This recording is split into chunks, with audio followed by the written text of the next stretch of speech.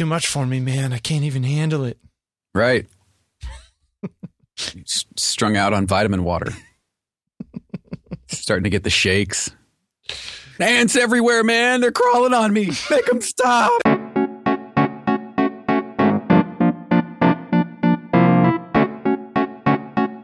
Well, it's Tuesday. It's February 16th. We're just going to go. Let's just do it. Because we've been just go. It's either not go or go. Yeah. Do okay, or do go. not. Yeah. Right. Oh, we're going to make the okay go joke? Right. Okay, we'll get to that. We'll get to it. Foreshadowing. So it is Tuesday. It is February 16th. It is on Taking Pictures, episode 199. Woo! Feels good. Right. 199. Like, I feel like we're at the precipice. And they said we'd never last. They all laughed at... That's right. Like Michael Jackson and Lisa Marie Presley. You can be Michael Jackson. Wait a minute. They didn't last. Huh. Yeah. All right, go ahead. Okay, not like that. It's on Taking Pictures, weekly photography podcast. We are your hosts, Jeffrey Sidoris, Bill Wadman. How are you, Bill? Hi, I'm good. Hey, what if we're Hi. like Michael Jackson and Bubbles and you could be Bubbles? I would totally be Bubbles. Come on. Bubbles was the chimp, right? Right. You get to fling poo. You get to eat bananas. Oh boy. You like bananas, huh? I do like bananas. All right. Hey, the Grammys were on last night. Did you catch any of this train wreck? I saw clips on the interwebs. It's awful. The awful. Whole thing? What are you talking about? I don't know. I stopped watching after Hamilton, which was, it's kind of funny. The high point of it was the Android commercial with the guy playing the dueling pianos. Did you see this? I did not see this ad. Is it good? Fantastic. Right. Yeah, whoever this kid is, amazing. And a lot of people were tweeting about that. Yeah, it was just, it's... All right, say what you're going to say. It's what? I just don't get it. I don't get the music or the pageantry or part of it. Yeah, part of it's the music. Part of it's the. I mean, all of that has always been true. Maybe you just like the music back in the day more. Maybe. I tried. Like, everyone keeps talking about this Kendrick Lamar record, and I tried listening to some. I was like, this is what everyone thinks is so fantastic? I don't get it. That was actually I did watch that after, it was recorded, so I watched that after. Yeah. That was a terrific performance. Yeah, sure. I've never seen this guy before, but that was a terrific performance. Yeah, but I don't know. I just, I'm old. Heather declared that I'm old this morning, so. Well, you are. Yeah. So what was the train wreck? What? Just all of it. It was just, I mean, they were plagued by sound problems and poor writing and it just, I don't know. Award shows are just kind of weird. The Lady Gaga thing was... they're just one big advertisement. I mean, even the Academy Awards. Oh, something won the Academy Awards. That was a way for the movie industry to make people care about the movies more. Like, there was never anything more than that. Like, it was a big advertising thing. The Lady Gaga thing, the tribute to Bowie. Okay. Didn't like it at all. I thought the commercial with Intel was better than her performance. That was more interesting to me. Yeah. Yeah. Do you think David Bowie would have chosen Gaga to I don't know. Her voice after death? Her performance was more sort of Annie Lennox meets Elvis to me than Bowie. Annie Lennox meets Elvis. You know what I mean? Sure. Okay. Because she's wearing this like almost hokey kind of jumpsuity thing. Right. I just didn't get it. And again, the whole like Taylor Swift, Kanye West, like, who cares? If you care about anything that Kanye West says, you're wound way too tight. Yeah. Yeah. Okay.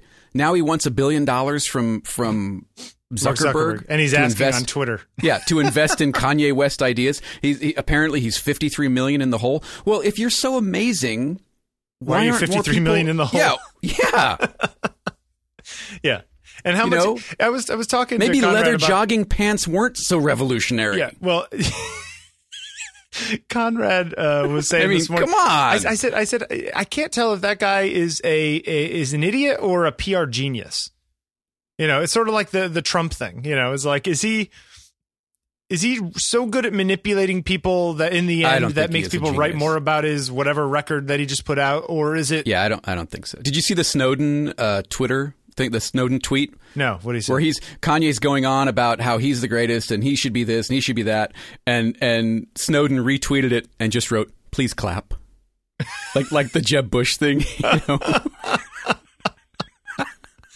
That's Edward Snowden's a funny guy, actually. Yeah, it was so good. You know, I guess you have to build up those sort of skills when you're like stuck in some weird apartment in Moscow. Right. Waiting for John Oliver to come over and interview you.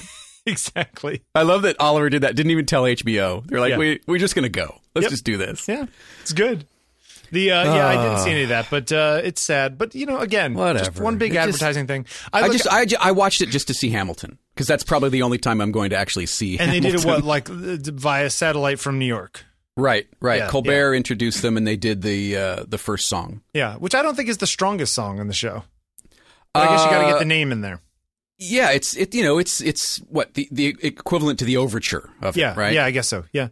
And I thought it was great that Lin-Manuel Miranda and the cast they won that. Oh, that's fine. Yeah. You know, it's great to see, you know, the Broadway kind of mash up with what he's doing. I thought that was kind of interesting. Yeah. No, it's the Grammys are always an interesting thing, and I guess this folds back into photography in the sense that it just goes to show. I mean, you have electronic music, and you have hip hop, and you have rock, and you have country, and you have, you know, Broadway stuff, and theoretically, no classical though. Well, certainly not on stage, right? Which just goes to show you, you know, no opera. Yeah, but they do give Grammys for those things. No Zydeco. Yeah, well, there you go. I used to remember, man, there used to be a Zydeco section at my father's record store. I used to be what the hell is Zydeco? Did you have buckwheat Zydeco? Yes, I do believe we did. Yeah. But there is this sort of like do you think it's like trying to put too many things under one roof?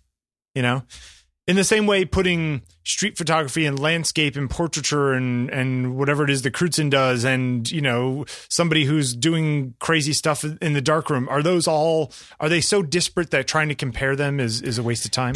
I don't know. It felt like the awards were secondary to the performances. Well, of course they are. Yeah. And I don't know. It's just, I don't know. Whatever. Anyway, let's move on. The numbers for award shows, by the way, have like plummeted in the last decade. Huh. Like half as many people watch the Grammys or the Academy Awards than they did 20 years ago. Right. Well, there are also so many different award shows, especially for film. Yes. You know, they're back in the it was just the 70s Academy and Awards, 80s and now and it's the 60s Screen Actors Guild and the Golden Globes and the there's whatever. awards season. Yeah, I love how there has to be a season for awards. Right. It's like Fashion Week in New York, but it happens every like 3 weeks. It feels like. Right. It's Fashion Week. Wait, Fashion Week? How often is Fashion Week? It's like every month and a half. Right. It's insane. Anyway, they're killing Paris Photo LA. Yes, I just read about this over the weekend. No more Paris Photo. Apparently, despite the number of collectors in the California market, it's just not enough to support the thing. So they've canceled it, and it will not be coming back. Now, so this was set up, just to remind me, this was set up on a backlot. They used the fake stores in the backlot to house the different gallery people? Yeah, it was on the Paramount Pictures backlot, and they took over New York Street and several of the sound stages. Okay. So the New York Street, some of the facades were makeshift small galleries.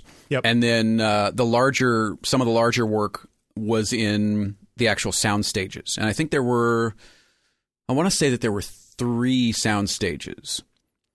Weird. that were filled, and then they would do like a keynote. There's a theater there called the Sherry Lansing Theater, and they would do like a keynote type of thing there, and then book signings on the lot. Yeah. Throughout the day. And I mean, I understand it. It had to be a massive undertaking. Well, to put together. Absolutely. But it is interesting that when it comes right down to it, the bottom line is the bottom line. It is, we didn't sell enough. Right. Right. And it's funny, like even, you know, you going there and meeting people and talking to people and going to see the stuff and Patrick and whoever else that we know who would go to these things. Mm-hmm. It's great that you guys got to go and see this stuff, but it's not there for you. right? No, it's not. It's there to sell work. And I think that's kind of the bummer of it is I saw so many new photographers that I had never seen before in the last 3 years that I was, lucky enough to go. For me, it was a fantastic platform of discovery, and to be able to see these things, not just in books, but to be able to see, Fred Herzog large pieces, to be able to see Bertinsky pieces large, Crewdson pieces large. Yeah. To see original work by Avedon and Elliot Erwitt. And, it was a fantastic venue to see work in person that odds are I'm never going to see in person again unless it's at a gallery show or a museum show. Yeah. It's interesting. They even said that they're also canceling plans to launch FIAC Los Angeles, which is some French thing that I can never pronounce. It's just kind of a bummer. Like I said, I get it because at the end of the day, it is a business. But in addition to being a terrific show to purchase work, it was a really terrific place for discovery just to see. And I think, was it last year or the year before, they had like the LA crime scene archives. They had a show that was pulled from crime scenes since like the 20s. Yeah. And that was a terrific show. That was a really, really interesting exhibition. And, short of that traveling around somewhere, which who knows if they would mount that as a traveling production, where are you ever going to see that again? Yeah, it's true. Yeah. I don't know if a book was made of it. I wouldn't be surprised, but I'm not sure. Well, hopefully there's a website that has all this stuff on it. The equivalent in New York is this, there's a armory in, I don't know what it is, like Park and 50 something or 60 something, where they turn this whole old armory into a big giant place for all the same people come. Is it Dumbo Photo Dumbo? Isn't there something like that? I'm sure that, there is a Dumbo and there are photos down there. That's an area, right? Yeah. Down underneath the Manhattan Brooklyn overpass, I guess is what it is. So it's down by the Brooklyn and Manhattan bridges kind of cross. And then what was the thing last year that you went to? Was it last year or 2 years ago? Or I guess that's more gear oriented, isn't it? The show that you went to, the one at the Javits Center, right? Yeah, that's like NAMM or Comdex. That's like okay. Photo so it's not so convention. much the work. It's all of those gear. Yeah, that's all manufacturers and people give talks and whatever it is, but it's not about photography. Yeah, it's definitely this armory show that is the one to go to, but it's not cheap. It's like $30 to get in to walk around to look at. How much was the Paris Photo LA? I think 20, 30 something in there. Yeah. I mean, it's not cheap, and that's actually a much nicer location than the Armory one. I mean, the Armory one's fine, but it's not on a cool New York street that you've seen in all the movies, Right. But the fake New York street that you see in all the movies in LA, the not New York, right? Yeah, it's sad. Hey, you put in this portrait awards thing. Yeah, Lens Culture is one of those sites that I really like. I think they do a lot of good work. I think they share a lot of interesting work, and I like the design of the site. I like the essays that they put up are interesting, and they've got their portrait award call for entries that they just put up, and I don't know. We have a lot of portrait shooters in the group, and why not give it a shot? How do you feel about contests? We haven't really talked about this much. I think it depends on the contest. I mean, look, we just kind of said what a train wreck the Grammys were, and they're kind of a contest. They are a contest. Yeah. I think it depends on the contest. It depends on the integrity of the contest. It depends on why the contest is being held in the first place. Yeah, there's a show here. There's a thing called The Fence. Which I'll find a link to. There's a thing called The Fence. It's like a photo show where they stick prints up on these fences down in Brooklyn, and they're now doing it in Boston and Atlanta and Houston and apparently Santa Fe this year. And I'll put a link in the show notes. And it's one of those things where you submit, and if you get chosen, your stuff ends up on the wall, kind of thing. And I think I may have put stuff in last year, and I think I might put stuff in this year, and I didn't get chosen last year.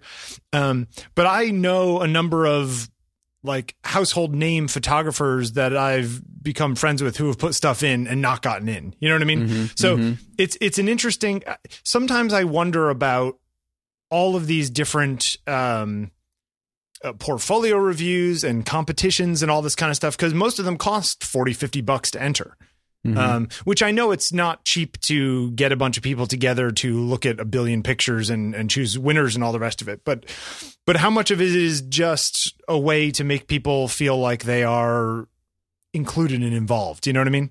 Well, again, I think it depends on the competition.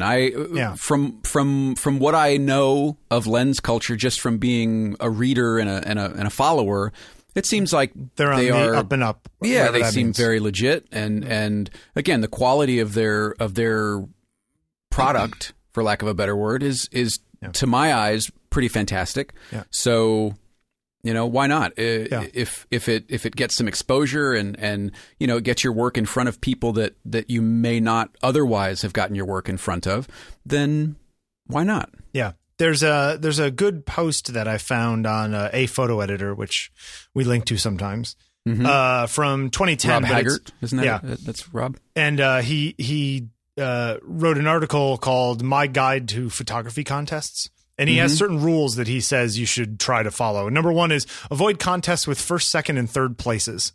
He says that basically he likes more things like the PDN Photo Annual, where you either make it in or you don't. But it's not like one thing is the winner, as it were. Right. Okay, I can see that. You should know your rights for what they're allowed to do with your image and not. And a lot of contests apparently take excessive rights to the images submitted, and so you got to be careful of that. Your entry fees should pay for something, so they should for making a book or that kind of stuff. Right. And then I agree with that. No, I was just going to say that I think that's an interesting concern that a lot of people don't think about is they just pay their $25 or $50 or whatever dollars and don't look at where that money actually goes. Yeah. I mean, if you really want to, you could easily spend $1,000 a year just entering contests. He said, ignore the jury. Like, yes, those people are going to theoretically look at all your images, but if you think this is a way to get your work in front of those people in a way that's going to make them hire you, he says it's just not going to happen. He's just like, I've been on a lot of juries, and he said, I made tremendous effort once to write down the names of all the photographers whose work I liked while sifting through entries, and then tacked that list on my corkboard back at the office. And that still wasn't enough to get me to pull the trigger on some amazing people.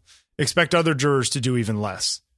So it is kind of interesting. He says basically, if it's not about getting in front of them during the judging, but then if you win or place somehow, using that as I just placed in this competition or whatever it is, when you send out mailers, like if there's value, that's where the value is. Whether or not that actually does anything, and it's very hard to quantify this kind of stuff. But anyway, just interesting article. So if you're into this whole competition thing or have any interest in that whole world, go take a read. I think it's kind of interesting. And we'll put a link to the Lens Culture thing in the show notes. Yep. Like I said, looking at some of the testimonials and who's gone before and some of the work that's been in them previously. Yeah, beautiful.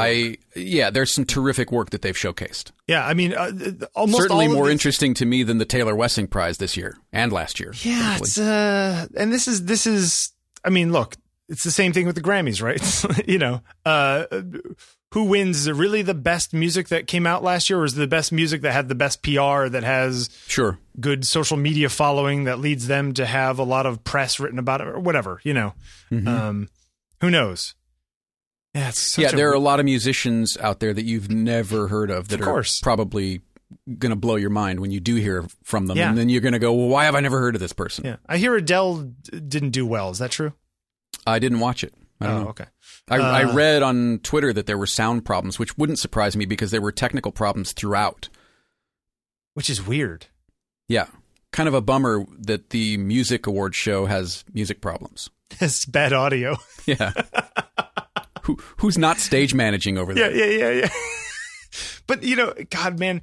Okay, you and I have done, worked at or been involved with, live events, and there's the time pressure. And when everything's going smoothly, it's great. But could you imagine being the guy who's directing the Grammys and there's technical problems? Because, they got good people working on it. It's just sometimes things go wrong, Sure. And maybe the one thing leads to another thing and leads to another thing. And it 5 things have gone wrong in a row. And you're just like, if I could just get a handle on this one thing, we could get back on track. Yeah. And but the train keeps moving, right? It's not stopping. That feeling must be awful. Right. I always thought it was funny whenever they had like the Emmy, the Emmys, the TV ones, right? The Emmy Awards, right?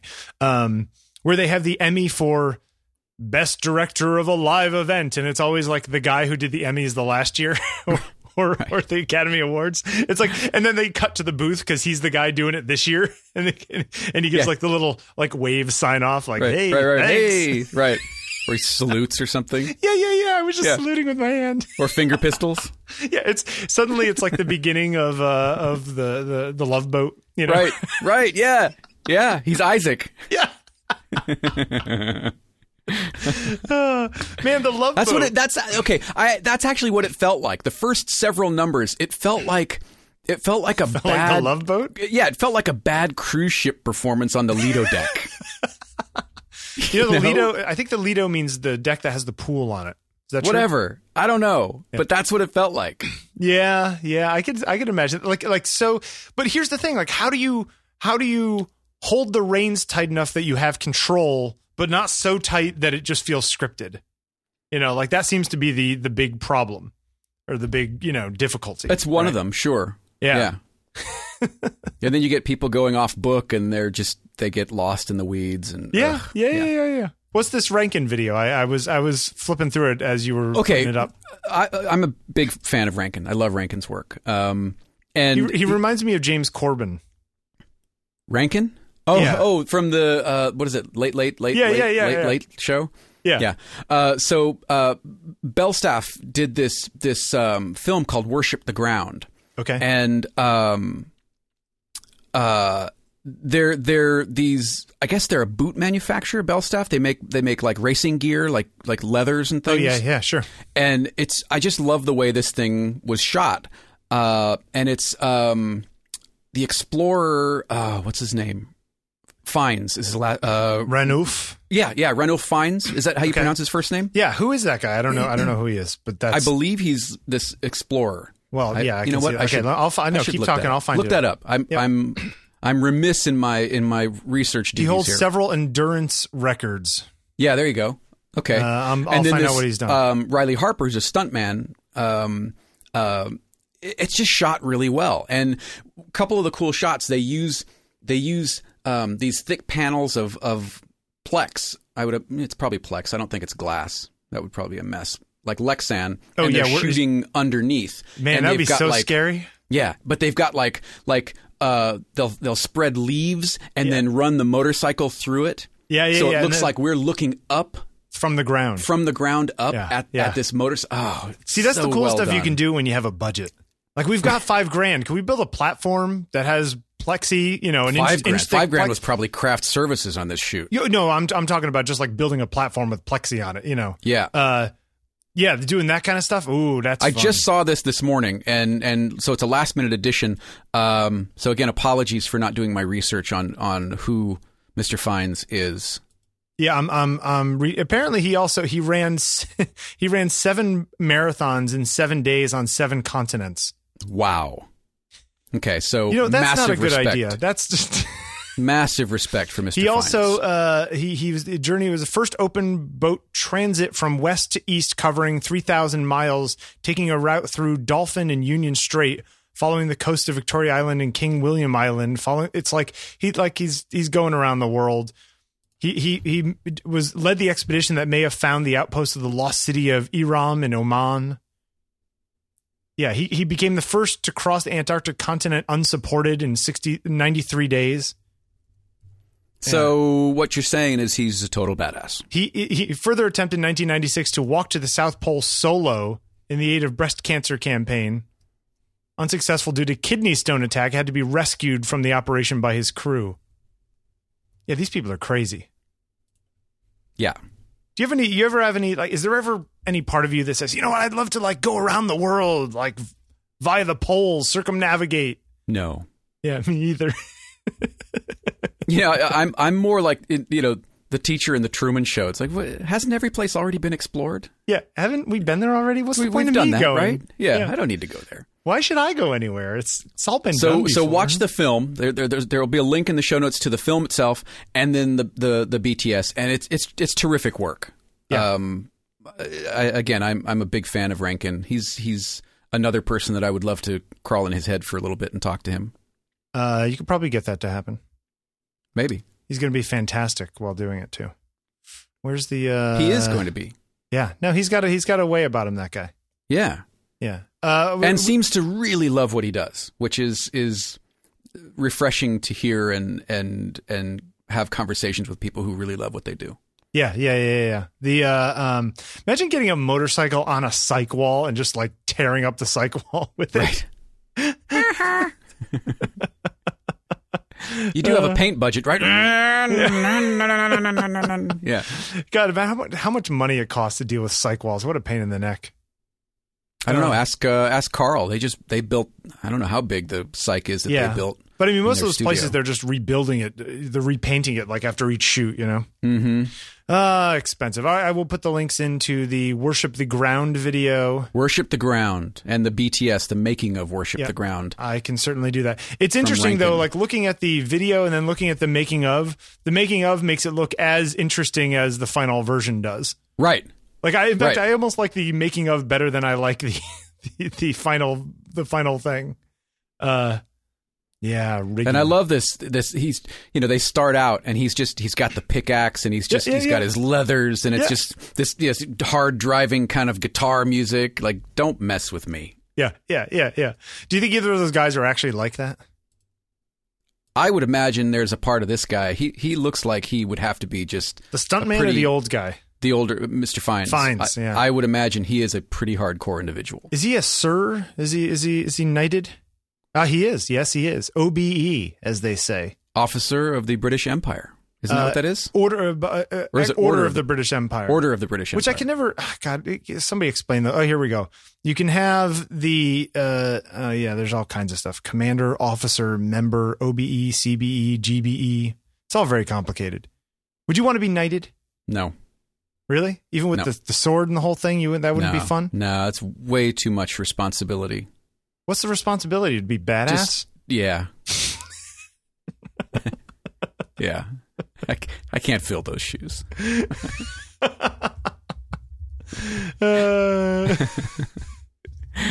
It would be me with my dad's work boots all over again. I can't fill them. Yeah, it doesn't work. Nope. I could see that.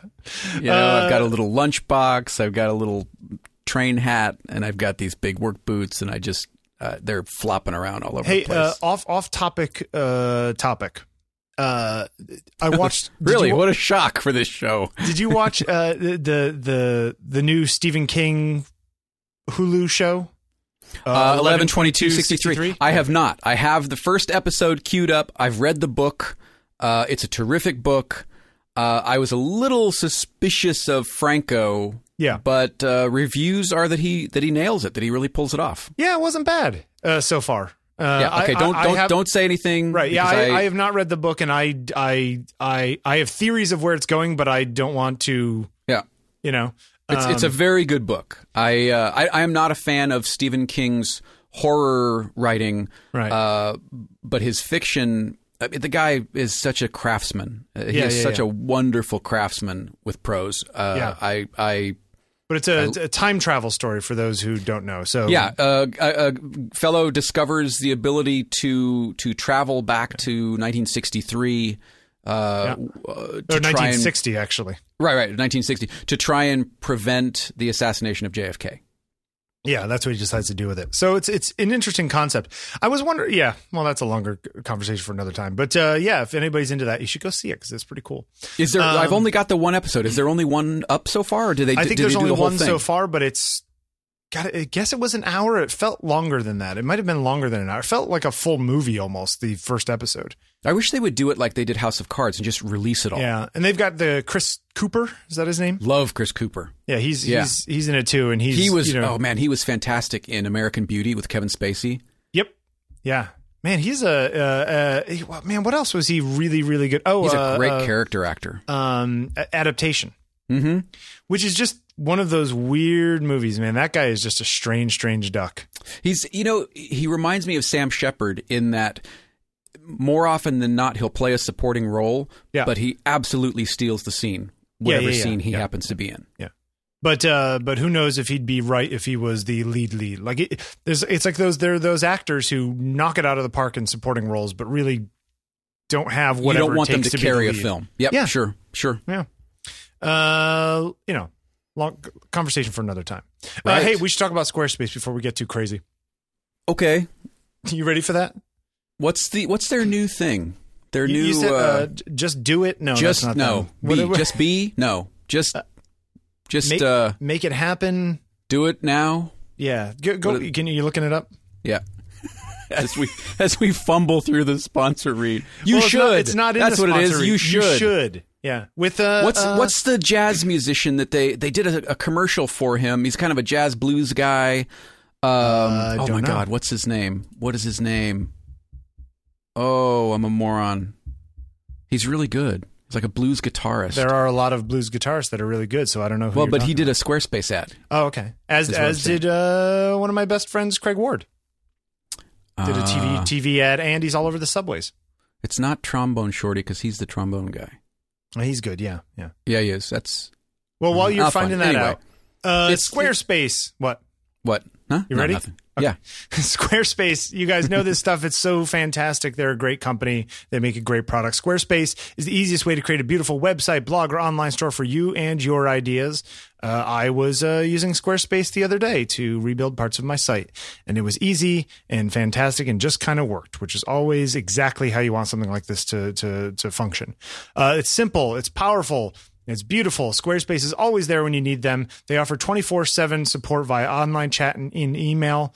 It starts at just $8 a month, and you get a free domain name if you buy Squarespace for a year. So if you want, supersexysidoris.com.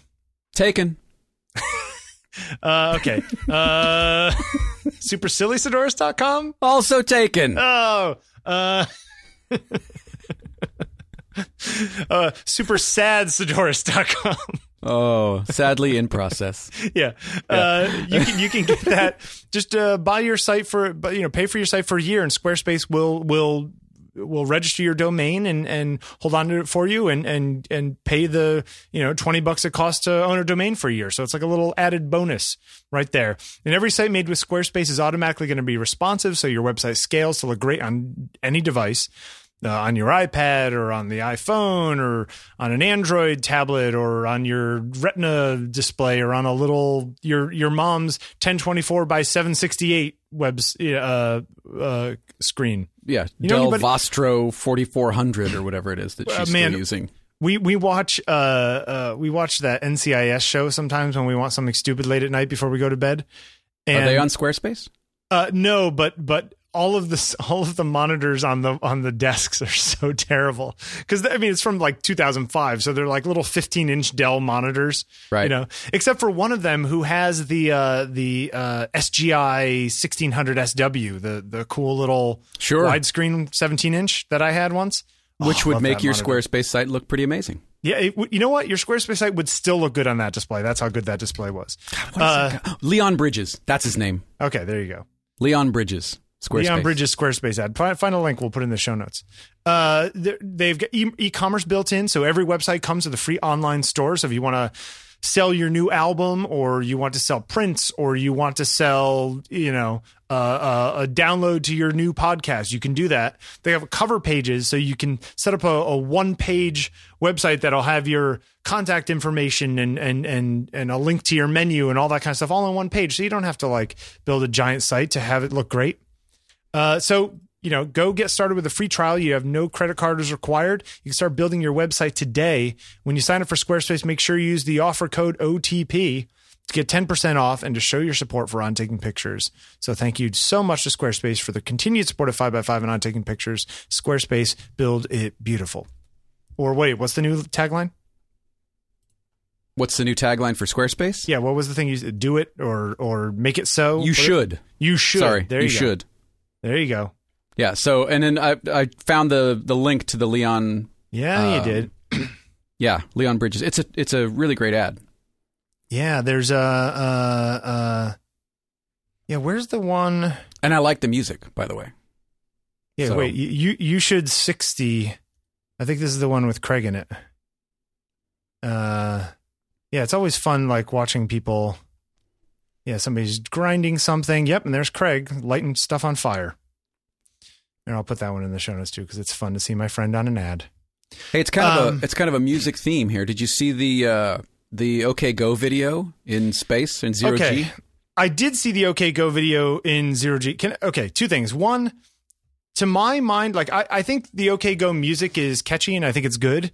But those guys are as much performance artists as they are musicians in my mind. Okay, sure. Like they're a larger thing. Like The visual component is a large piece of their puzzle. Arguably more important than the music as far as them getting all the press they get. You know, they just make great videos. Here's what I don't understand, and this is what I don't get. I don't know how they did this video, because Vomit Comets, like they're using, I'm assuming they're doing parabolas, give you like 25, 30 seconds of weightlessness, and then you go back down, and then you have like 2 Gs while it pulls up again to do another parabolic curve. But that video is like 3 minutes long, and I don't see any part where stuff isn't weightless. Well, that's the magic of editing, man. Do you think so? Because Yes. you think there's splices in there? Sure. How? Like I don't where? know. It's all one shot. Or well, because they had to come down. If you read the article, they had to come down and like hose out the plane and Oh, sure. and, Yeah. you know, reset things. Oh man, do you imagine how much time that took? Oh God, that sounds exhausting. Yeah, and they said that the foam beneath the carpeting was just always wet and it smelled horrible. Oh, I'm sure it was disgusting. Yeah. So like the flight attendants were sitting on stacks of magazines, because had they just been sitting on the carpet, they would have been, you know, sort of wet butts. Ugh. Yeah, see, this is the stuff you don't really think about, right? Right. It is such a fun and I'll use the word brilliant video. It's it's great. It is fantastic the way they've put this thing together, and the guys look like they're having a great time. The article is really interesting how it came about. They shot the thing in Russia. Yeah. Well, you'd almost have to.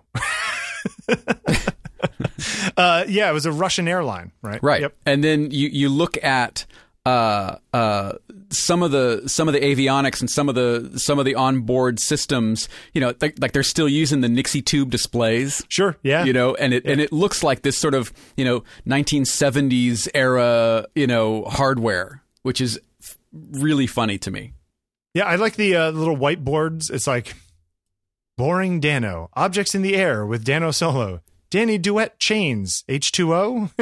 It's like, it's just, D sales, fourth girls, D post, girls walk over. It's just funny how they, like, this is how they put it all together. It's so well done, though. And for them to be able to kind of stay, you know, I would get so up. sick. Here, he writes, we had to create a system for timing. We knew we wanted a continuous routine, so we broke the song into chunks, each of which could fit into one period of weightlessness. Yeah, then we created individual files for each section of the song, including a count-off that let everyone know it was coming and reminded us what portion of the song was coming. The intention was for the band members to stay perfectly still between parabolas, picking up where they left off when Zero G returned. Oh, this way we could speed through or cut the 4 to 5 minute waiting period between each parabola. Our amazing editor, Meg Ramsey, made all that work using morphs to smooth over the transitions. Oh, that's right? how they did it. Brilliant. Yep. Yeah, really brilliant. So you've got this, first of all, you've got this sort of this fantastically detailed performance aspect of it, and then you've got the behind the scenes to make it all look seamless to us, which is wonderful. Yeah. And I put a link to Reduced Gravity Aircraft, which is basically what they're using to do this. There's a Wikipedia entry.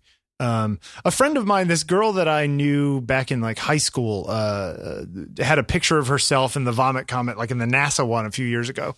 And I was like, oh my God, that's so cool. My friend's in the Vomit Comet, you know? Right. I mean, now there are places you can do this, because didn't they do this with Hawking?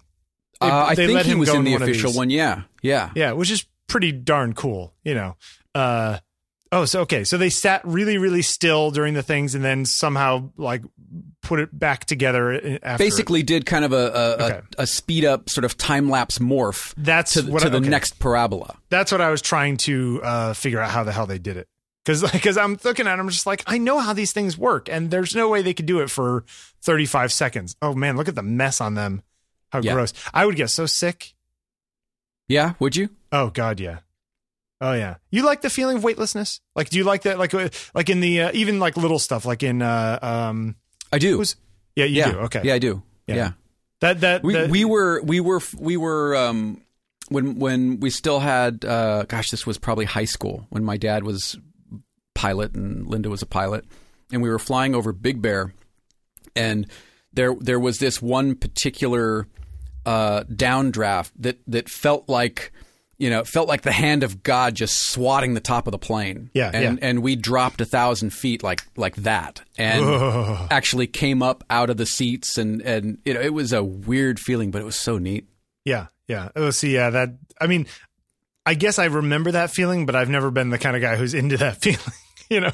Yeah. I like that they have this cute little. The closest approximation we found to illustrate the general principle is to toss a coin in the air, but keep your hand around it as it falls.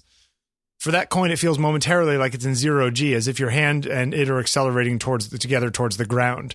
We've all had inklings of this sensation when we jump up on a down-moving elevator. Yeah. Ooh. Yeah. Good for them, man. That was a good idea. Yeah, it was a fun video. And I like how they've sort of expanded the crazy stuff that they've been trying to do. Now, the bigger they get, the more money they have to do crazier stuff, you know? Right.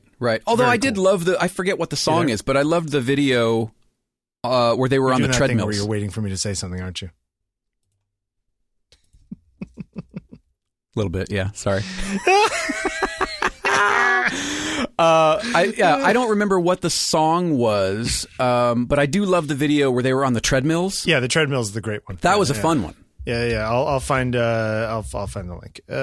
Treadmills. I had you go in there for a minute, didn't I? Yeah. Here it goes again. See, yeah, that's when things started. What do we need? We need 4 treadmills and some silver paper for behind us. Right. You know. Yeah, I will put a link to that in the show notes. Yeah. That was a good idea. Takes a lot to get those things working that way, you know, to get the coordination right.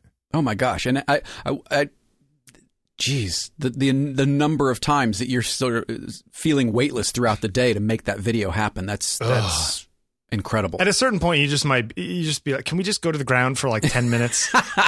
Don't we have to refuel? We just stop? Yeah. Yeah. I need a sandwich, please. No, you don't, because then you go back up, and the sandwich is just there. It is. Hey, so I was reading my nerdy. There's a guy named Steve Guttenberg from Cocoon. Sure, love that movie. For it. Yeah, not that Steve Guttenberg. No, no, different guy. The one that wrote the Bible. No, not that guy either. Okay, I'm at a loss then. Which one? It's this nerdy guy who goes by Audiophiliac Man on Twitter. He's like an audiophile guy who writes all of the audio stuff for CNET.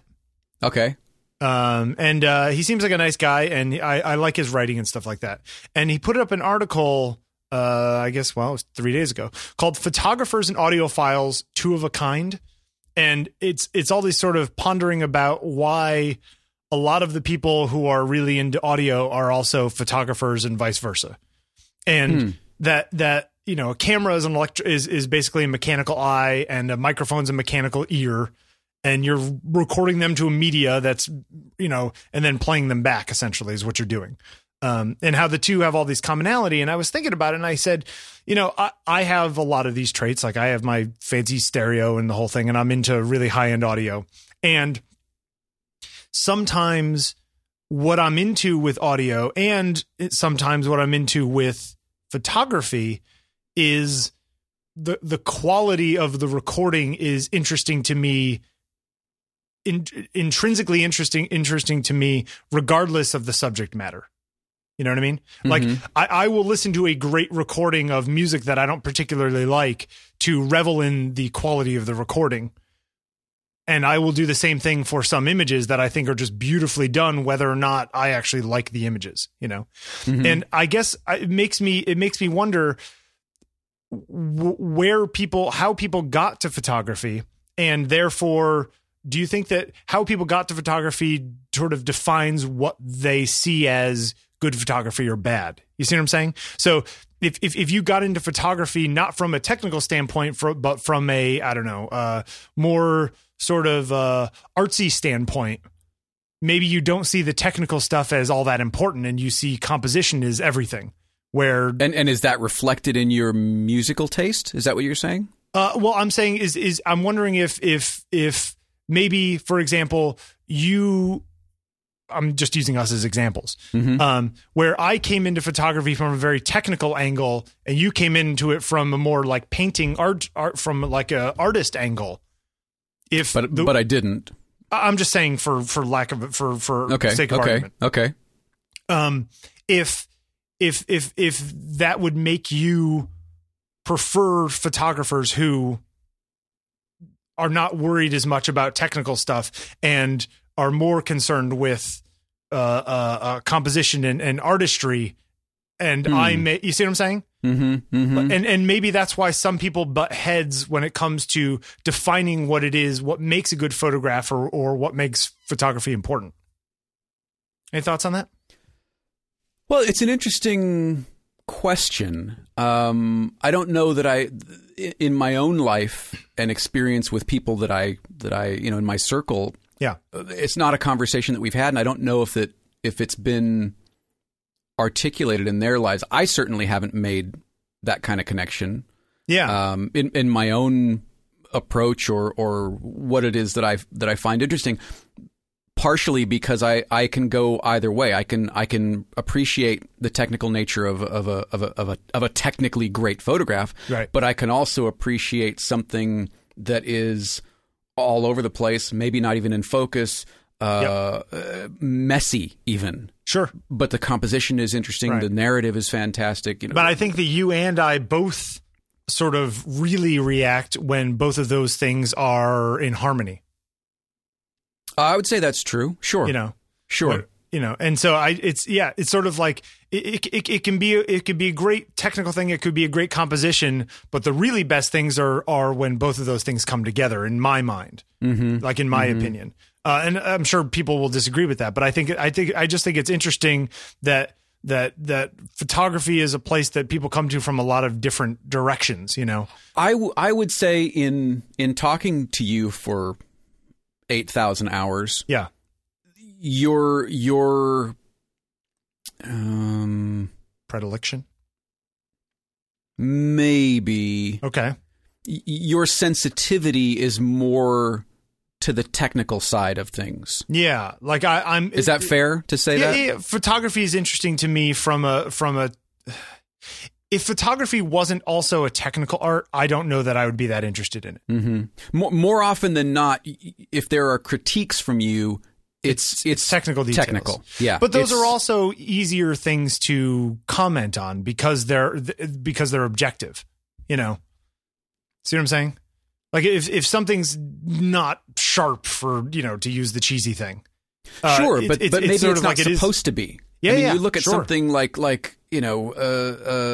Roversi, some of his work is just not sharp. Yeah. But he is a good example, and it's But he's also a good example because I think that he knows that he's making it not sharp, like he's doing that on purpose, and therefore that all even like the dancers in motion thing that I did years ago, like obviously those are not sharp photographs, right? But I was going for them not to be sharp. So in Paolo Roversi's case, it's like there's certain artistry in the fact that he knows how to break the rules well. You know what I mean? As opposed to somebody who got that effect by accident because they didn't know what they were doing. And it may be a really great photograph that they got, but I almost have more respect for the person who knows what they're doing and breaks that rule to get a certain effect than the person who didn't know what they were doing and got that effect by accident. Okay. Is there? I wonder if some I think of that's it, a craft thing as much.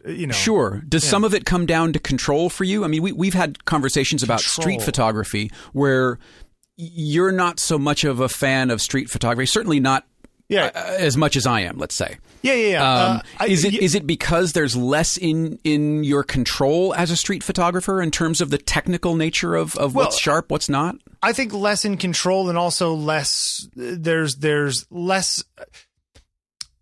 I feel like a lot of times street photography records less of the photographer's intention, because how much of that stuff did they actually control, other than the fact that they were there at that moment and pressed the button?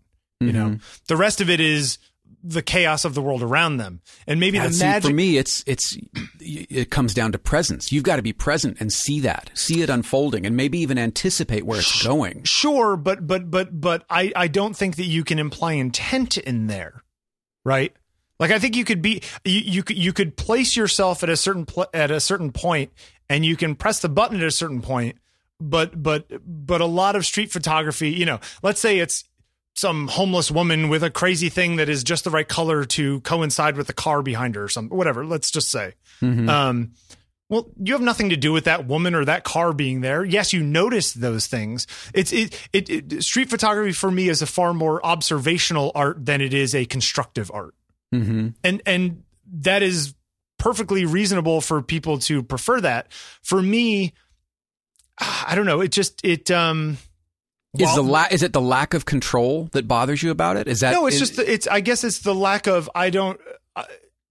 not for me personally, like doing it. Yeah. It just doesn't interest me very much. But for me as a viewer, there's also a sort of like, well, I don't know how much credit to actually give this photographer, because maybe he just takes a lot of pictures because he walks around a lot, Yeah, but then you're dismissing entire bodies of work from Frank and Winogrand and Elliot Erwitt. Yeah. I just, and I don't mean to be dismissive. I guess it's sort of I can't tell how much is them and how much is happenstance. And and so because it's hard to rectify those things, I can look at more street reportage kind of stuff. And it's like, I don't know how to judge it in my mind beyond it just being a wonderful photograph, independent of the person who made it.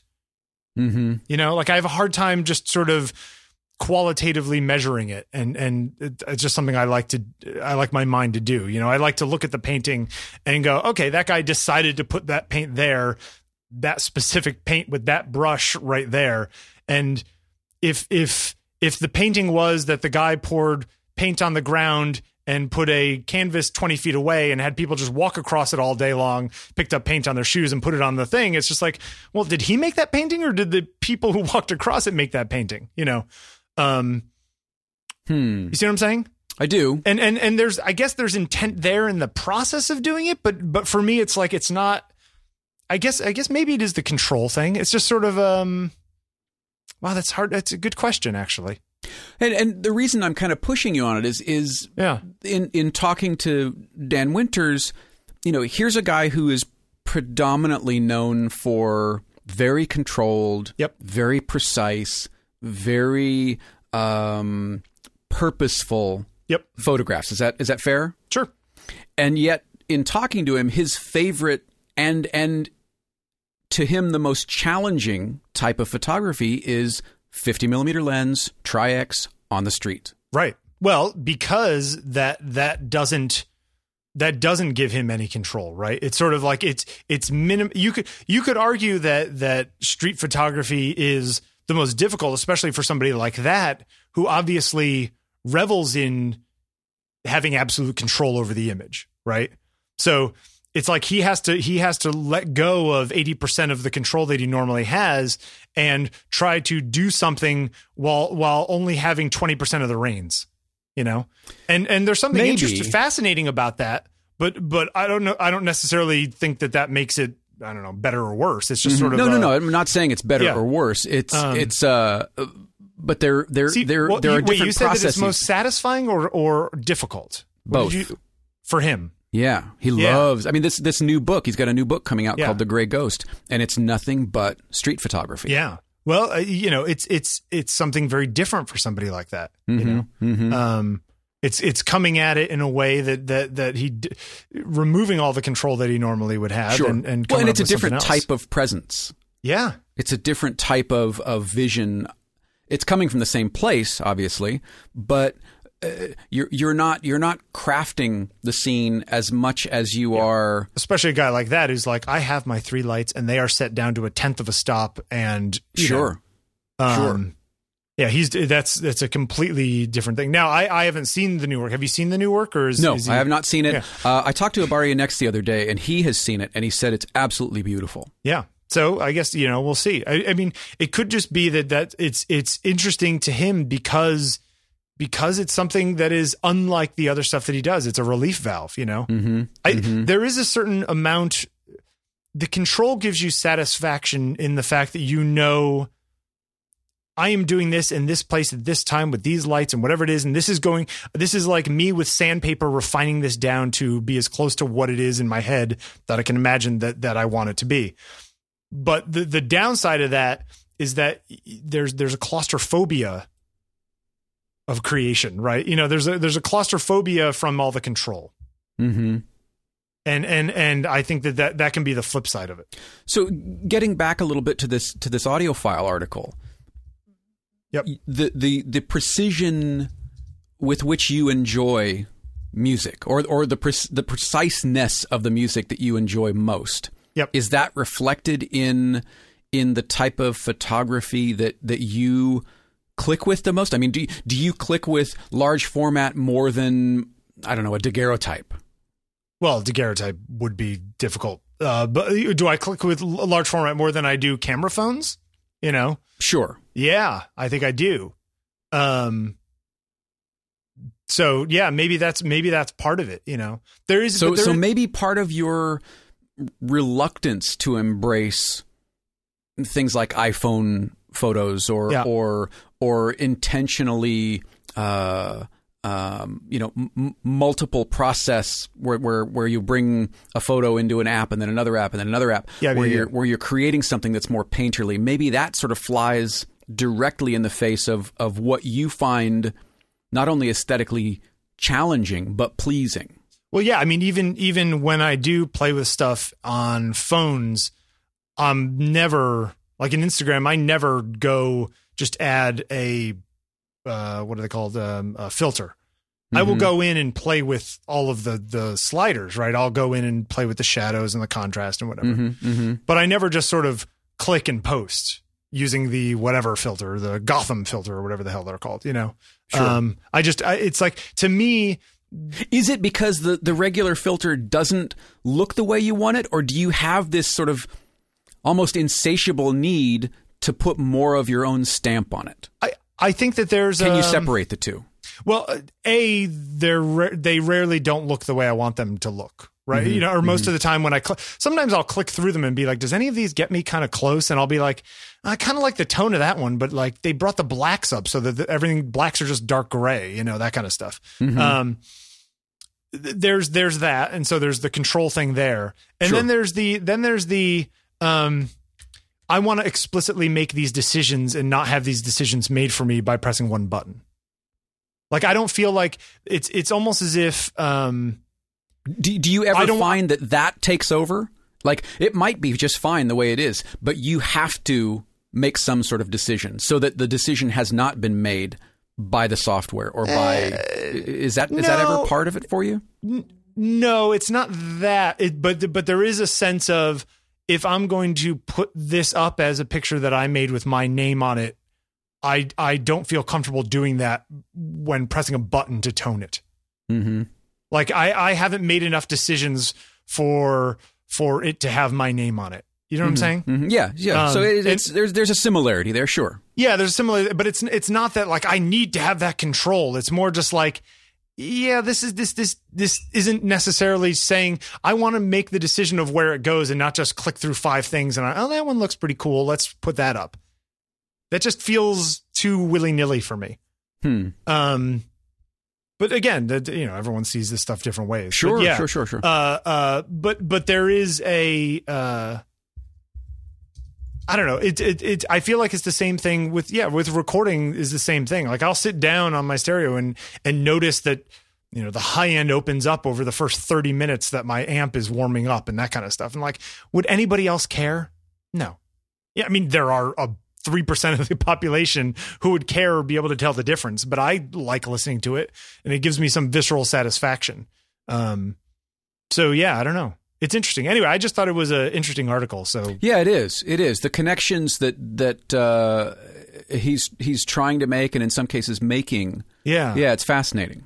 So I don't know. You guys get back to us. Podcast at ontakingpictures.com and let us know, why you take pictures and how you see the difference between the technical side and the artistic side, and whether some other sort of hobby or something that you're into is related to photography in some way, if you can see the lines between stuff.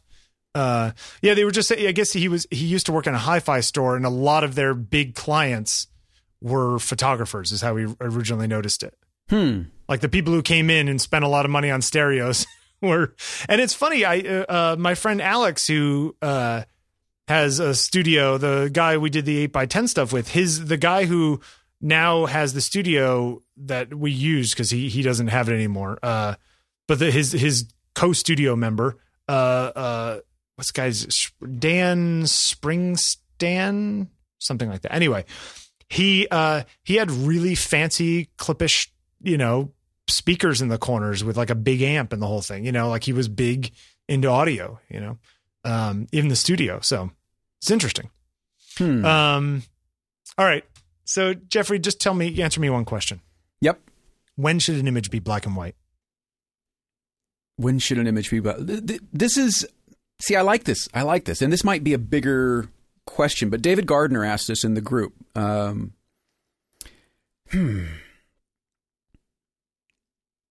I don't know. I often will try an image both ways. And country and Western, right. Donnie and Marie.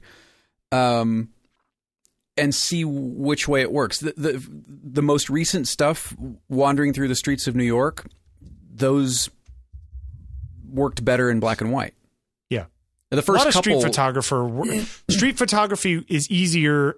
This is a statement, but I feel like street photography is more visually palatable in black and white than it is necessarily in color, because a lot of times color is distracting unless it's really good in street photography.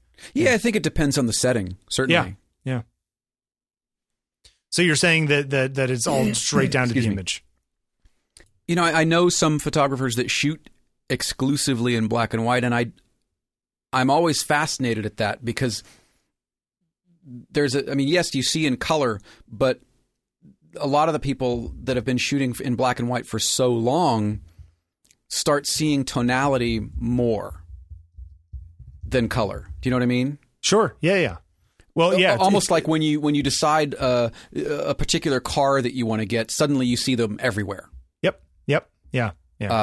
It's amazing how many pictures work in color and don't work in black and white, or vice versa, because of if they are tonally disparate or contrasty or whatever, maybe they work better in black and white because with the color's too distracting, or vice versa. Maybe it's a really flat kind of picture, but the color adds so much to it that's the contrast, Mm-hmm. Like sometimes it's tonally contrasty, and sometimes it's saturation contrasty, color contrasty. And sometimes I feel like it's a gray area. It's a long line between those two things. I wonder, just maybe as an exercise, I wonder if you took some of the more iconic images from, say, Steve McCurry or Herzog, to mention someone we talked about earlier, or even Leiter, and simply did black and white conversions on them. Would they still hold up? I think for Saul Leiter, he has a black and white book out, right? Yes. But he chose for which whatever pictures reason were going to be black and white. Right. So I wonder, is there something aesthetically that makes black and white work better for certain types of subject matter? Yeah. Black and white requires, I feel like black and white is a good, not a crutch, but like, it's a good way to tie one hand behind your back, right? I feel like your composition needs to be better in black and white than color necessarily. There's less to hide behind. Yeah, exactly. Yeah. I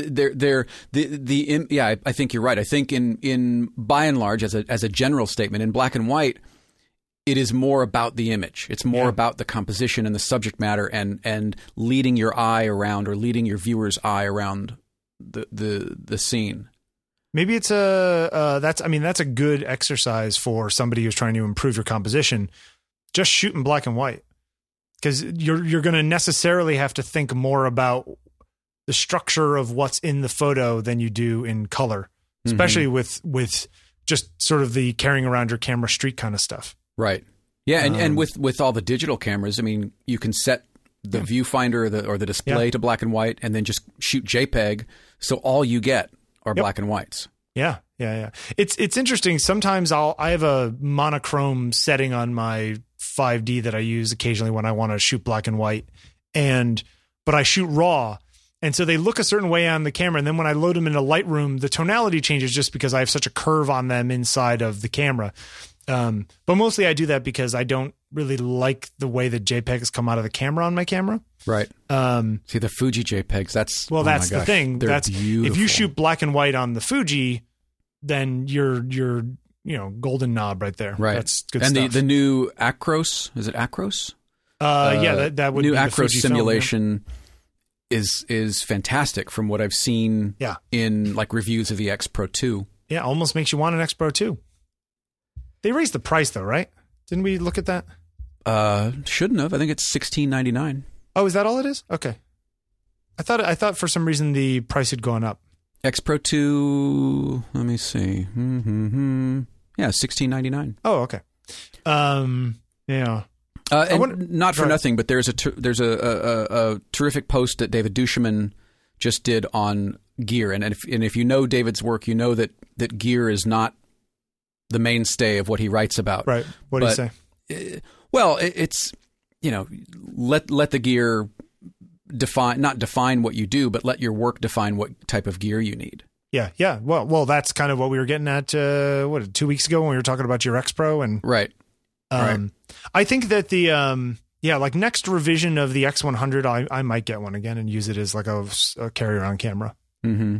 Because that was pretty nice, and I feel like if they put the 24 megapixel sensor in the X Pro, or in the from the X Pro 2 into the new X100, whatever it is, STU, would it be the X Pro X100U? X100U. Yeah. Or V, maybe they'll skip one. Maybe V. Yeah, V sounds better than U, doesn't it? But yeah, they're getting there, these things. So I guess there's the answer. Yeah. Hey, how do people do? It would be interesting to see it. I wonder if maybe I don't know if it's worth doing it as an assignment or maybe just as a project, but do a diptych of same picture, color, and black and white side by side, and see which one works better. And don't, for the love of God, just don't desaturate it. Yeah, do a decent black and white conversion. Yeah, look at you all cranky about it. Ugh. Well, if you just do like, what is it, Command Shift U, it's just flat. It's really flat. Yeah, you have to go in and do at least a little bit of if you're not going to use a plugin, use the channel mixer. Yep. Yeah. Channel mixer in Photoshop, or the black and white controls in both C1 and in Lightroom are pretty great. Mm-hmm. Mm-hmm. You can use really nice split toning in Lightroom as well. Yeah. Exactly. You like the split tone thing? I do. In fact, if you look at my Instagram feed, 95% of the black and whites that I post have a slight warmth to them, almost like a selenium toning. And you add that just in the highlights? No, I add it globally. Okay. I add it globally. Just a tiny bit. It's not. I don't like sepia or when it goes so far, but I find that it just adds a little bit of richness, a little bit of depth to it. Sure. That a straight black and white doesn't get. Or sometimes I'll go to the other side and go to the cool side, but just 3 to 5%, just a tiny bit. Yeah. And then everyone's just staring at it and they go, is that supposed to be black and white on my monitor? I think I got to go do some calibration. Right. This week's episode brought to you by Color Monkey. Use the Amazon link below. Oh, man, it's so genius. Oh, what are you going to do? The Souvenir, man, people did a good job on these. Great job. Yeah, I lots really of really fun where's stuff. The one I just looked at that I thought was really great? Oh, Jim McNulty's picture of the alleyway with the dumpster at the end with the woman walking by. Can't go wrong with a dumpster. Yeah, he mentions that in there. Yeah. Dennis, I love the shot in front of the souvenir shop of the guy walking, just with a little bit of blur on him. Love that. Yep. Oh man, the guys, all those guys around the Eiffel Tower with the little Eiffel Tower things. Right, with the little models. That's great. People buying this crap. That's great. Bruce, great shot of some street art against a postcard stand. I like Rena's picture of her letter from her 16-year-old daughter, but like back when she believed in, she was into the Tooth Fairy and she used to send letters. Right. That's cute. It's not part of the assignment, but Dave Gardner, the shot with the piano, that's a terrific picture. Really well done. Let me go see. Really well done, David. Oh yeah, look at that. Yeah, love that. I'm scrolling. A lot of good stuff. Robert, Snow Globe, love that. How do you feel about snow globes? I don't know. I don't really give them much thought. Yeah. Do you collect anything other than photo books? I mean, do you collect anything that doesn't have? Do you collect any tchotchkes, for lack of a better word?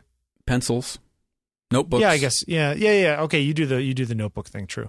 How many I've notebooks do you have? Oh man, James Haddock's picture of the phone booth out in the middle of nowhere. Oh, that's nice. Isn't that great? That's great. If you want to send me a print of that, James, I'll take it. Hugh, love Hugh's shot. Do you find that in your notebooks that you fill them up, or are they like half empty? I bounce around, which I don't. It kind of drives me crazy. I think I should probably write until it's filled and then start another one. Write until it's filled and then start another one, because it ends up. The ideas become as haphazard as the storage of them, and I have a hard time finding things that I write down. So I need a better system. Yeah, I can imagine that's the thing. I probably need to have a conversation with Christopher about it, because he's got the journaling thing down and the notebook thing down pretty well. Yeah. Well, I think, there's a certain, some people are, we get our laundry washed at the laundromat down the street, and we're terrible about putting it away when we bring it home. And I was just saying this morning, I was like, man, we got to get better. Isn't it funny how for years you could like live life a certain way and like not put your laundry or in your case, like not have a great organizational system for your notebooks that you're jotting things down into. But at a certain point, is it losing battle to try to organize something that you've always been disorganized about? Like, is that just the way you do it and you're going to fall back into it anyway? That's a bigger discussion, I think. That's a conversation maybe for next week. Yeah. Robert Gruber. Love that. Love that shot. Gruber. Plus he's got a good name. Yeah. He was great. I met him at the Crudson opening. Oh, right. Yeah, it's good. Hey, what do you think for a assignment today? I just put one down here just as an idea. Yeah, that one's a little obtuse. I don't know. Isn't that half the fun? Tonality? Yeah. Okay, what do you got? You got something better? I don't know. Tonality. I don't like that one. I don't know. Okay. Let's come back to it. Let's come back to it. All right. I can't believe we have not done Salgado as photographer of the week. Is that really true? According to Matheson and a number of people who have emailed in over the years. That's so funny. I thought we had. Did you not think that we did? I thought that we would have. Yeah. I think we've talked about him a lot, but just never actually. Well, and he kind of fits into the black and white discussion. I don't think the majority of his work would work in color. It wouldn't be nearly as dramatic. Like that open pit mine one where, it's the guy leaning against, like that in color, very different shot. Yeah. or even the stuff from the icebergs in Antarctica and all that kind of stuff. Very different in color. Because he can do it's funny. I bet you if you added color to a lot of these pictures, because he does all kinds of crazy stuff with contrast and trying to bring out contrast in cloudy skies and all that kind of stuff. Right. Where if it had color in it, it would be gaudy. Yeah, it would almost go into that sort of HDR-y kind of. Yeah, his stuff's a little black and white HDR at times. I mean, I think he does it extremely well, but I think it has that tonal feel to it. You know. There's a good TED I think talk he's a master at driving the eye where he wants your eye to go. I think he is really, really just top of his game. He is also one of those guys who, while going around and shooting what is essentially, well, it's a good question. How much of his stuff is truly just sort of he happens to be there with a camera, and how much is I'm going to sit here and create, wait for it to be exactly perfect before I hit the button. Or take a bunch, because some of his stuff, it's sort of this. He is an example of one of those people who's shooting the real world, but his results don't feel like they exist in the real world. See what I'm saying? That's an interesting description. Yeah, that's an interesting description. They're somehow out of time or dreamy or manufactured. Yeah. I mean, obviously, monster. Oh yeah. Like seeing, and in fact, he had some work at I don't remember which year it was. It might have been 2013. Yep. At Paris Photo, when they had the that gigantic book, and it was like, I think it was Taschen that produced it, and it was like 3 feet. It was a coffee table book because it actually was the coffee table. Right. It came with like a little stand, kind of like they did an Ellen von Unwerth book that was really big like that. But this thing was Genesis. I think it was Genesis. Yep. That's what it was called, I think. Oh my gosh, it was giant, and they had a copy there that you could look at. It was there, behind glass or Plex or whatever it was. But sure, yeah, man, I love beautiful it. Like, work. You can look at the book sitting on the stand. You can't look at the book. Right. Well, it was like $7,500 or something. No, I know. Crazy. Yeah. It's probably worth $75,000 now. Yeah, it came in a box. I'm gonna put a link. I found the Taschen thing. I'll put it in the. It was Taschen. Okay. Yeah. I'll put a link in the show notes and stick it in the thing. That was going back to Paris Photo for a second and the demise of it. That was another thing that was really great about it is the publishers that were there, and not just the big ones. Yes, Taschen was there. Yes, Aperture was there, but a lot of smaller and self-published books you could get there. Yeah, that don't now exist. Where do you go? Or you could still get them, but who knows where you would get them, right? Right. It's kind of a bummer. I was sad to hear that. I think that this is everything goes in waves. I mean, look at isn't there talk now of Amazon opening stores up? I can't figure out if that was a hoax or if it's real or I wouldn't be surprised. What if Amazon opens up stores in major cities and it's kind of ironic. They have the top 1,000 things that people buy every day, and they're always there or whatever it is. And we're going to put all you little guys out of business, and then we're going to open up a shop where we put you out of business. Well, I mean, that's the way the world goes. I'm not saying it's right. I'm just saying that's. There's a collectible edition. Ooh, first editions in shrink wrap. Well, what? Salgado Genesis? Yeah, but not the giant book. I don't know. I've yet to find out where to buy the giant book. I'm sure it's $75,000 now. Right. That's the kind of stuff I'd buy if I was like really rich. I'd buy the. How much did you say it was? Like $7,000. You'd never open it. So what's the point? Well, if you'd buy it and leave it shrink wrapped just so whenever people I'd buy come two over, and open one of them. Hey, I got this book on my shelf. Open them up, look at them. No, I buy the $45 version to open it. Wow, the $45. That's pretty good, man. Taschen, I don't know how they do things so cheaply. Well, they print offshore, and they print many of them. Yeah, but Genesis is a 10 by 14 inch book that weighs 9 pounds and is 520 pages, and it costs $43 on Amazon. Yeah. Meanwhile, that's nuts. The 50-page blurb book is 150. Yeah. Yeah. It's amazing. Yeah. What are you going to do? So yeah, Sebastiano Salgado. Sebastião Salgado.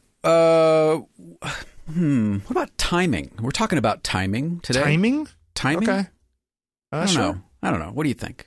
Timing is as good as anything. I think that it's getting to be the end of the show, so timing is appropriate. What? There it is. Hey, real quick. Yep. May I say thank you? Okay, to whom? To the folks that have listened to Dan Winters. Thank you so much. Thousands of you have listened to this thing, and it's humbling, and it's really amazing, and I frankly was not prepared for that. So thank you for listening, and more episodes are in the works. Excellent. Good job. Oh, and I met with Vincent Lepay at the Renwick. Oh, yeah. How was that? It was what great. Was he like in person? Yeah, he's great. They're in town from St. Louis, he and his wife Jody, and I think got snowed in. I think their flight got canceled last night. Yeah, but yeah, happen. It was terrific. We met up for coffee and went to the Renwick, and so I mean, you and I went there. That's a great collection. Yeah, is it the same stuff still? Same stuff, right? Yeah, still same stuff. The bug room and boy, the line was like 2 blocks long to get in, Bill. And then when you went to the top of the when stairs, you and I went, it wasn't. There was nothing. Yeah, we walked right in. And then, remember when you go upstairs and that the big tree is in there? Yeah. So you had to stand on line again, which wrapped around that just to get to the big tree? Yes. And so you and I were sitting there chatting about it like nothing. Yeah, like nothing. Yeah, it was amazing. Does that make you... Let me ask you a last question here. Yeah, sure. Does that make you more... Does the fact that there was a line there, if you hadn't seen it with me that day... Yes. And you went there and there was a line there and you came into the room, does that A, make you look at it differently, and B, make you assume that it's good because so many people want to see it? No. Does it tilt you at all? No. Okay. I mean, 400 million people bought Taylor Swift's record. That doesn't mean I'm going to go buy it. Yeah. But I like at a gallery, like at a particular art show. Okay. No. I still have to connect with the work. And okay. And if I don't, I'm not connecting with that bug room as cool as it was. Oh, see, I like the bug room. Yeah, that freaks me out. Yeah, it's really about this initial connection for me. It's not about the message necessarily. It's not about, even initially, it's not about what it took to make it. It's do I connect with the piece? And it oddly enough, maybe not odd, but friend of the show, Mike Sakasagawa, brand new podcast called Keep the Channel Open. Keep the channel open. Yeah, I'm going to be talking to him this week. I'm going to be a guest on his show. So we're going to talk about our different approaches to seeing art. Wait, when is the recording? I believe tomorrow morning. And you'll be done by next Tuesday when we record? Right. I don't think he's got enough storage on Libsyn to post it. Yeah. It's one of those podcasts you're going to have to listen to at 4 times speed in order to finish it in a day. That's right.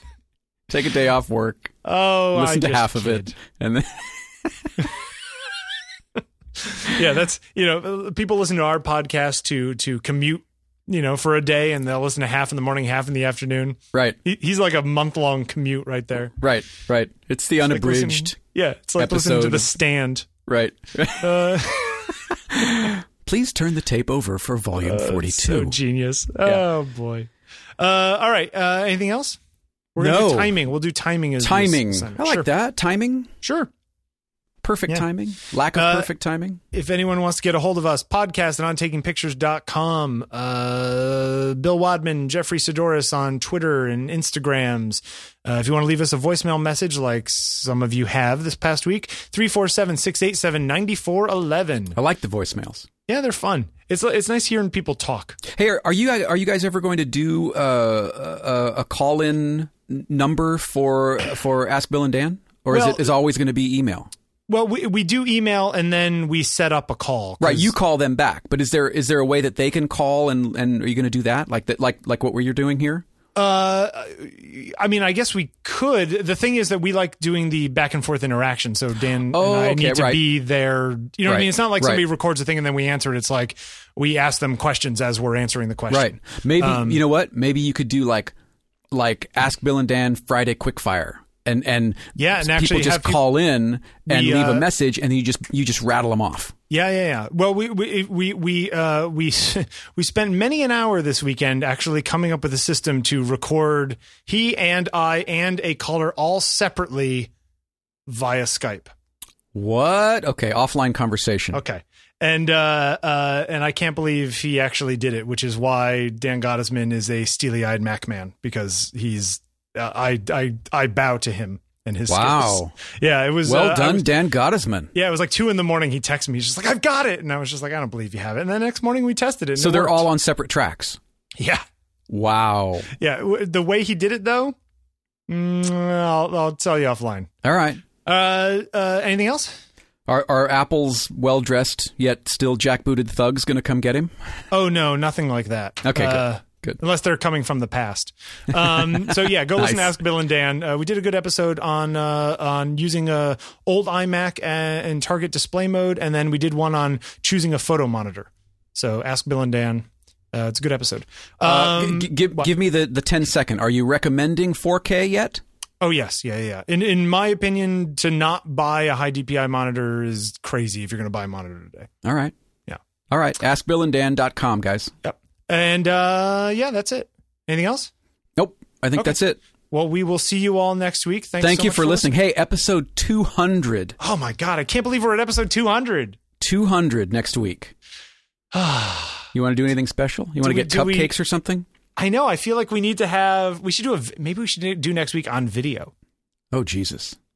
Okay. You know what? We're definitely gonna do next week live though. We'll figure that out. Okay. How about that? All right. Live 200. Okay. All right. Thanks. You heard it here, kids. All right. Have a good week, everyone. Going on and on the way we are for so long. To any fool, it's plain to see something's wrong. As this way, say what you wanna say, though I know your words will lay me out. So I can hear you think out loud. Going through your thoughts the way I have for too long. It's clear to me the way you see me is wrong. Eyes this way, say what you wanna say. I know what you will say will leave me out, but I should hear it said aloud. Everything we tried to